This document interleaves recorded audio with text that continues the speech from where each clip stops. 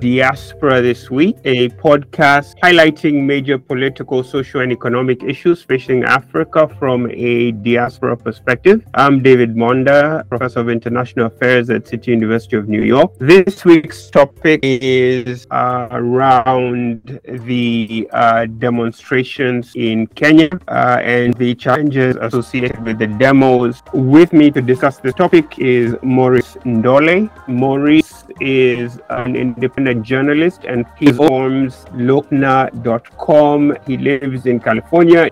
Maurice, with that intro, welcome to Diaspora This Week.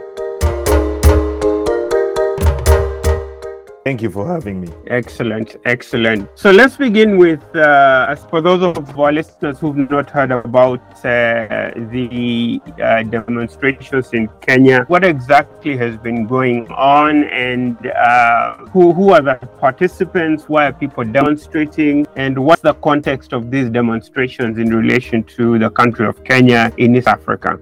So the demonstrations in Kenya has been called by the Azimio la Umoja leader Raila Odinga, and they are supposed to address the inequality that Kenyans are experiencing, the economic inequality Kenyans are experiencing, and also they're still litigating the argument that the election was not free and fair. From the Azimio point of view, the election was rigged in favor of the current president, William Ruto. And they want the servers to be open so that they can see what the real result. And those are just some of the issues they are bringing about. The cost of living. Many Kenyans are in agreement, and most of the Kenyans who are showing up to those demonstrations seem to be more in agreement that the cost of living in Kenya has gone out of control, and they feel as if the government has broken their promise to bring the cost of living down as promised during the campaigns. So that's the way I understand it from reading it and from following it from the Kenyan perspective.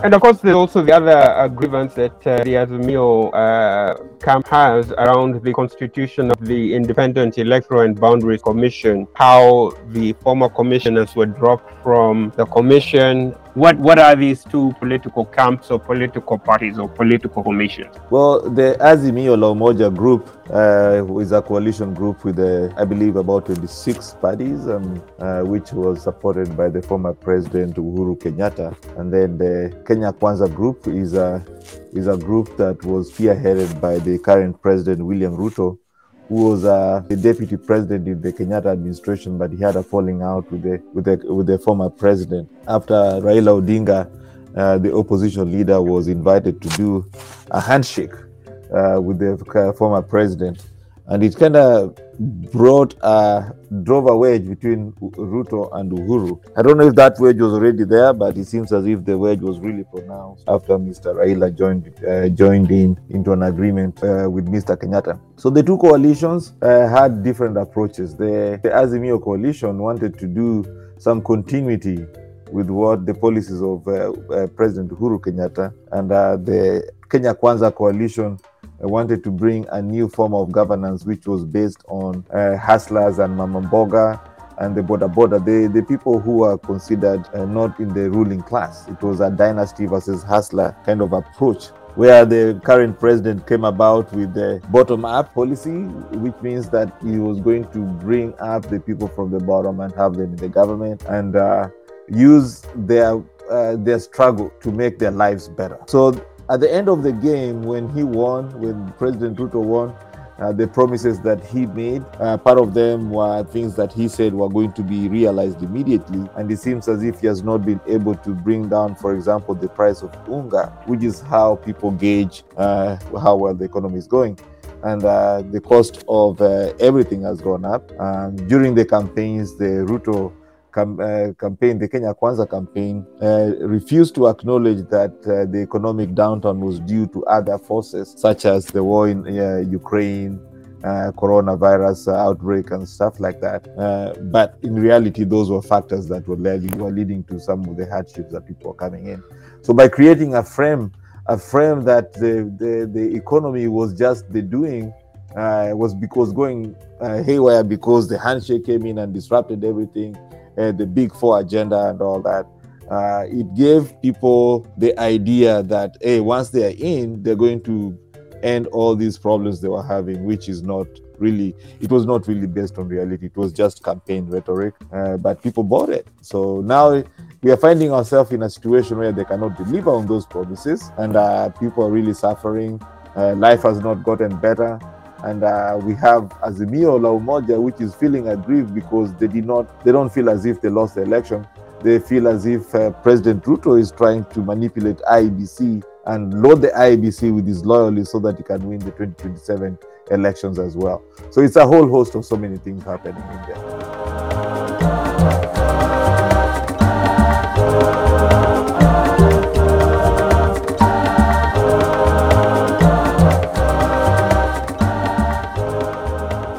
Right. So we see a lot of these situations in many African countries where you have elections. The dispute is not necessarily about the elections. The main challenge always comes about in terms of delivering the results of the election, because once elections are scheduled, in a lot of, countries, whether it's Senegal, whether it's Kenya or Tanzania, even Zambia, we tend to have this constant challenge around counting of the results of the election. Maybe taking our listeners back a little bit. In the event, yes, that the Azimio coalition led by Raila Odinga is complaining, is attempting to relitigate or challenge the results of the election, many critics might argue, well, hasn't this already been settled by the Supreme Court? Because if you do have a dispute around election results, then shouldn't the Azimio coalition, they challenged the results of the election in court and they lost. They had evidence before that they could have presented in court that they didn't present. For example, the whistleblower that they claim, has hard evidence of electoral fraud. That evidence was not presented in court, and neither has this whistleblower been identified. So,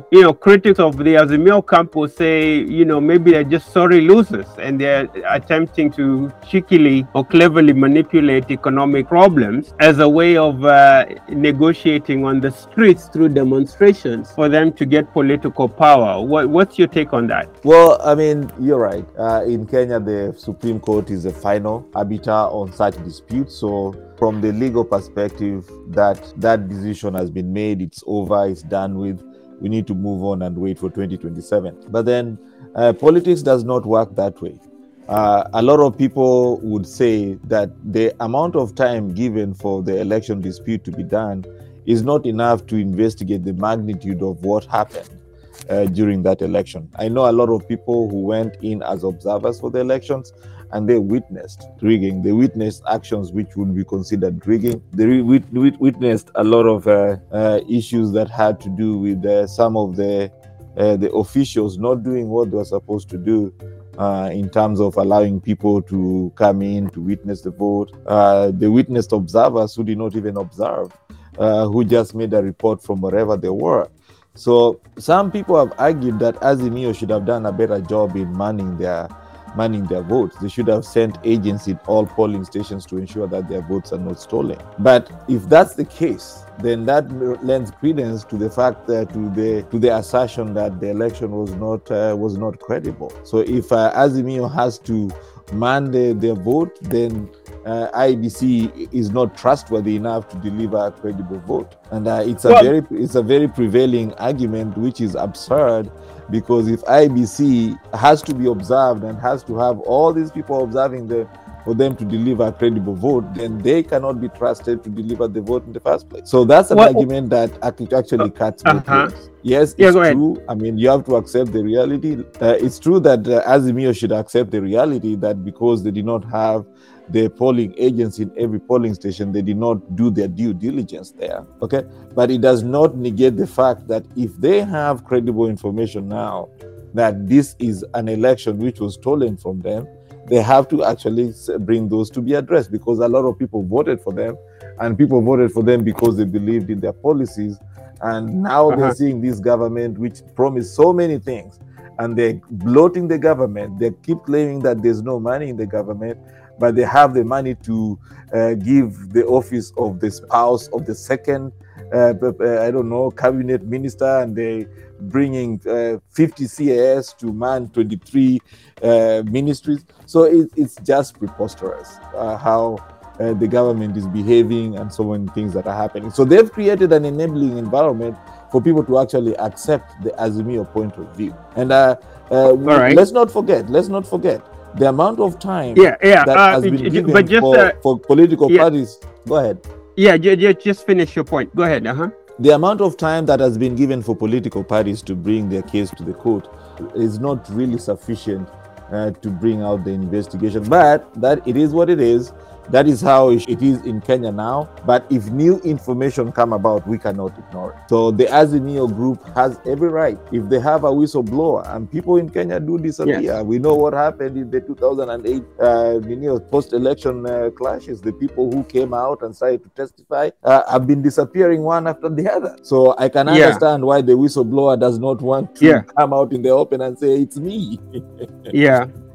However, Maurice, the challenge here is no elections are perfect. There'll always be discrepancies. Even in the United States here, we've had election challenges. Human beings are not perfect, but no legal system can provide an unlimited window for you to provide your evidence, right? There has to be closure to elections so people can go back to their lives. And then when another election cycle is open, then people can politic. Well, what about that? What about the critics, Maurice, of the Azimio who say elections can't be perfect, and if you didn't have agents in every polling station, that's not the fault of Kenya Kwanza Coalition. That's not the fault of the Independent Electoral and Boundaries Commission. That's the fault of Azimio, right? But what about that specific point that if you do have challenges or frustrations about election, shouldn't you do your due diligence and bring all the evidence? And then ultimately, you have to accept the judgments of the court. You can't go again, Maurice, and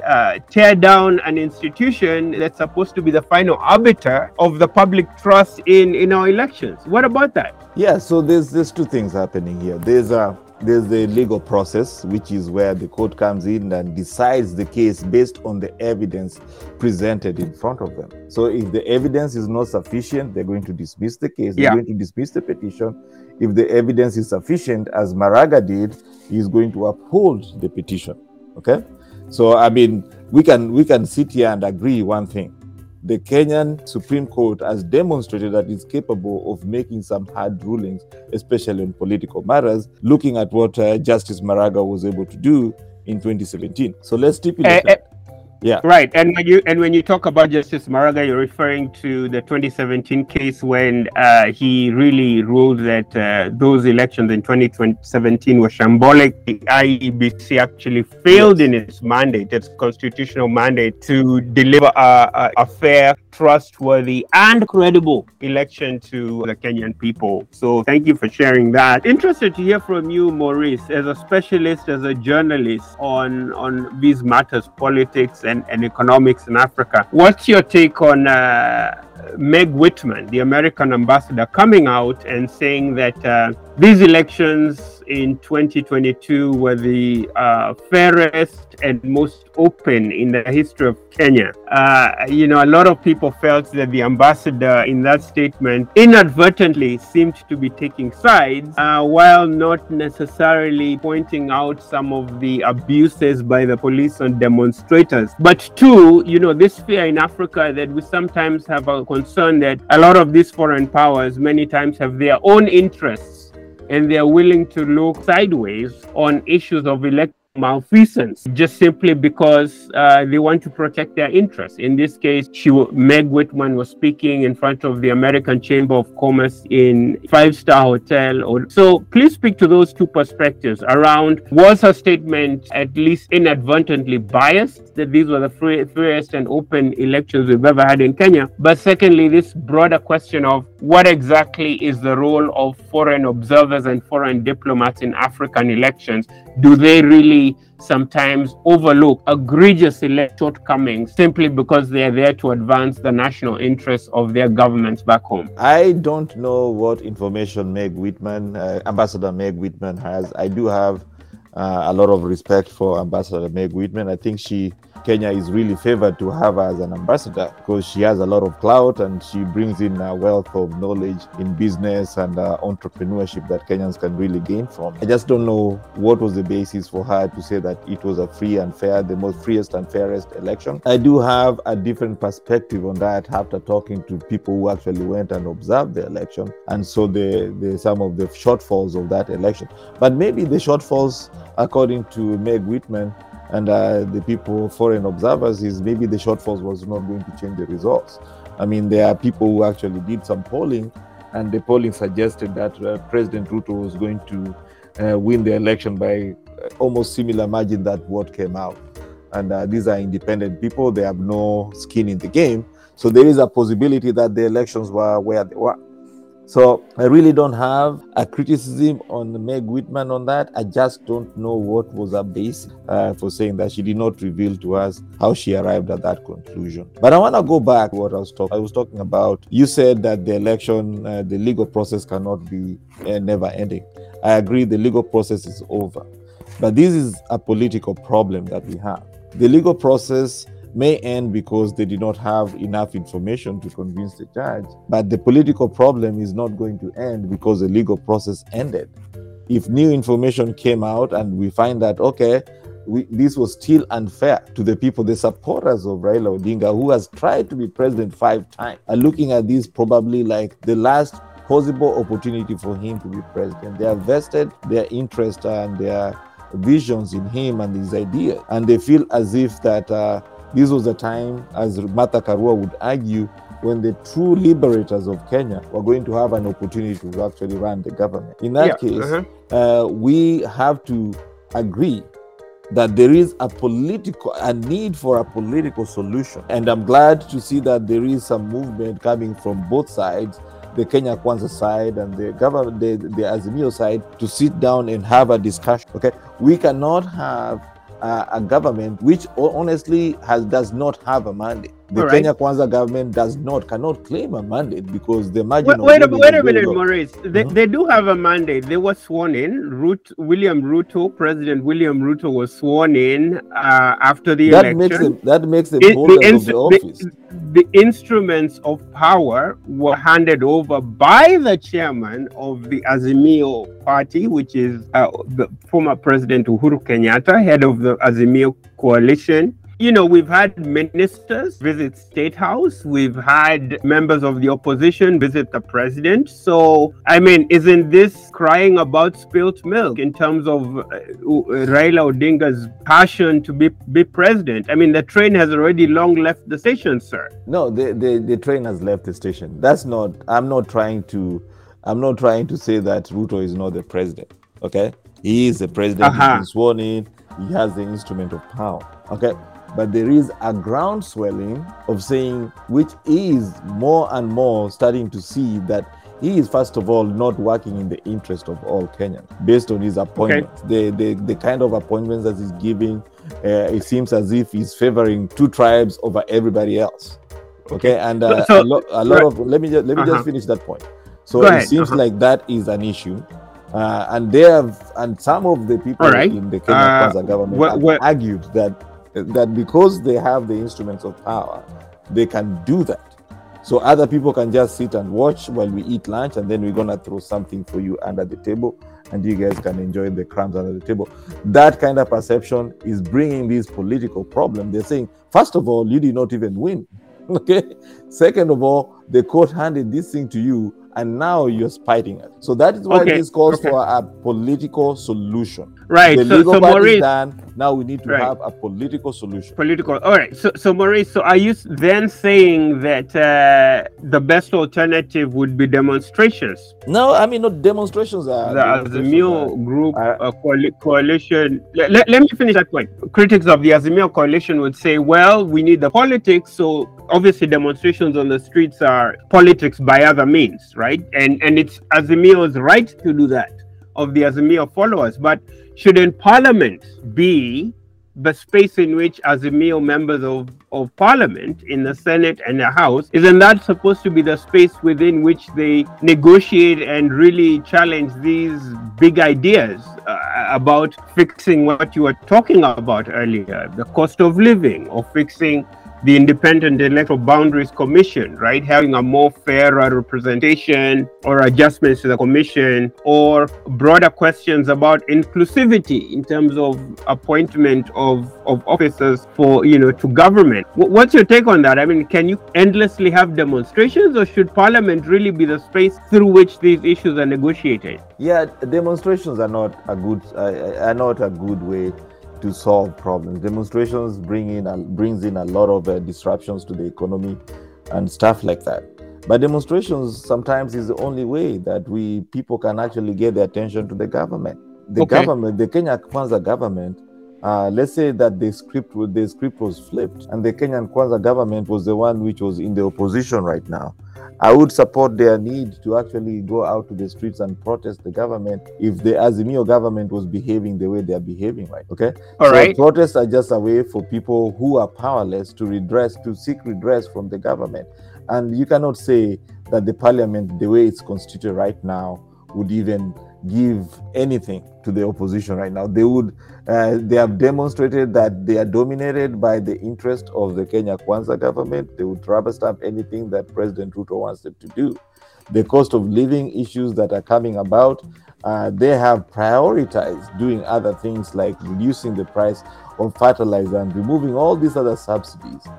There was one, I'm forgetting his name, one Kenya Kwanza MP or somebody who even said that they are going to stop investment in infrastructure building, which is a preposterous way of actually trying to grow the economy. Infrastructure is what is the bread and butter of the West, growing the economy. You cannot stop that. So they seem to be all over the map. And then we have Rigathi Gachagua, who's always going out to spew venom towards the Azimio group unnecessarily. He's acting as if he's still on the campaign trail.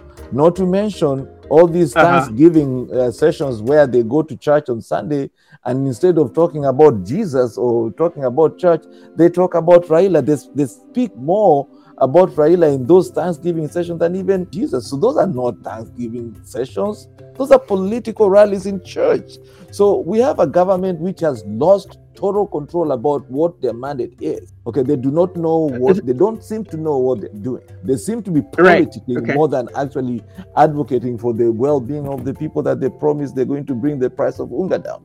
So, but there is a silver lining. I think the Kenya Kwanza government, I think President Ruto is actually somebody who is well liked. I mean, I can tell you right now, I've gone around and I've asked people what they feel about President Ruto, and I've never seen anybody who really despises him. I've seen more people who despise Raila with a passion, but I've never met a single person who dislikes Ruto in a similar way as Raila. Raila is mostly liked or disliked. Ruto is generally liked. So he has that currency going for him. Okay. So he can build on that and kind of bring people together. He should not act with so much bravado. This thing that Gachagua is bringing in and saying, Mimi ni mtoto wa Mau Mau and all this nonsense, that needs to stop. We need to be a country which is an economic powerhouse in Africa, which we are on track to be if they can get their act together.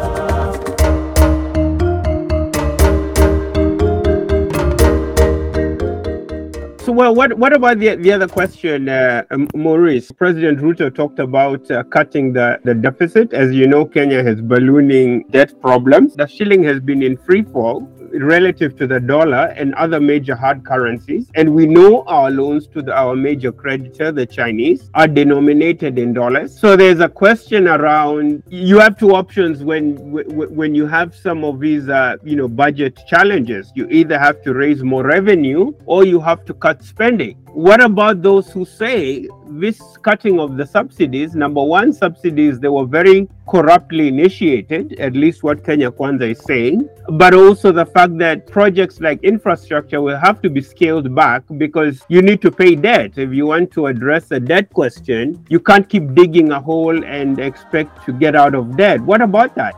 Well, I mean, it is laughable that President Ruto would come in and tell us that he's trying to cut down on corruption. When he was running for president, he couldn't even bring himself to say the word corruption. They had this thing, they were saying state capture and all that. Well, I mean, austerity measures have been shown world over that austerity measures only cause problems to the people. If you're going to use austerity measures, you're going to compromise on your development that you're doing. So yes, there is a need. I think President Ruto, he has his priorities upside down. The issue about paying the debt should not come above the issues of Kenyans being able to eat. He should be able to go out there and tell people that, hey, my people don't have food to eat. We need to, and everybody knows the economy for all countries. Every country is experiencing some economic hardships. It's not just Kenya. So why is he so bent on making sure that he pays the debt and then not have food for Kenyans? And I'm just saying this in a simplistic way because I want the people who are going to listen to this to look at the very basic logic of what I think the government should be doing. The government should be prioritizing the well-being of Kenyans. It should not be prioritizing to pay debts when Kenyans cannot even afford food. So removing those subsidies, I agree the subsidies were put in corruptly because Kenya is a corrupt country. Even the new ways that President Ruto and the government of the Kenyan government is trying to put things in place are also going to be tainted with corruption. So it's very rich for them to say, oh, these guys were corrupt and we are not, okay? The people who have been put in the Kenya Kwanza government had to be sanitized first for them to go there. Their cases had to be knocked out of the court and all these things. They're saying that, oh, they shouldn't have been in court in the first place. But then why don't you let the whole thing to play out? Why do you have to rush to get them out of there? So when you look at all these things that are happening in the background, you have to question their genuineness about how they're doing. At the end of the day, the role of the government is to protect the well-being of the citizens. They are not doing that now. And if they had done that, these demonstrations that have been called by Azimio would not have flourished the way they have.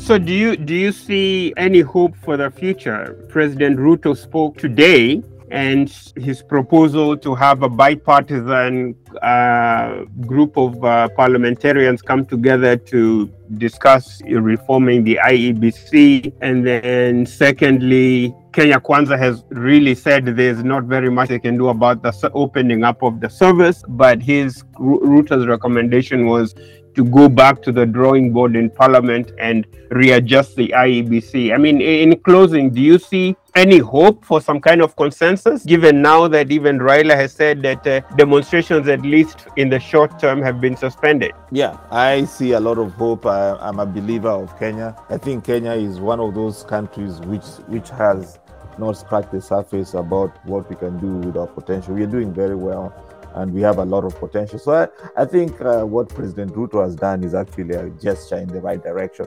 And I really applaud former Prime Minister Raila Odinga, actually Prime Minister because there's never been another Prime Minister after him, for accepting the olive branch and agreeing to come to the table to have a discussion about this. So that's what needed to have been done. What the messages that were being sent out by Rigathi Gachagua, those were actually not helpful, and we need to avoid being like that. If we are going to be a country that's going to lead Africa and is going to spearhead the coming out of Africa as a innovation and economic powerhouse, we have to be able to solve these problems quickly. So I do applaud that. I think it's a positive thing, and there is light at the end of the tunnel for Kenya over there. And my criticism of the government is not because I dislike the Kenya Kwanza government. I think they have a lot of potential and they can do better. So it's just a point of redirection there.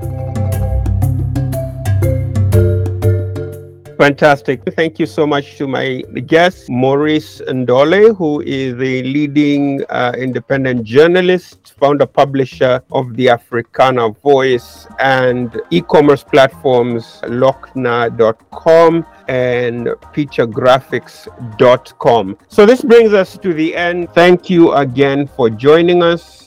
This is David Monda. Thanks for listening.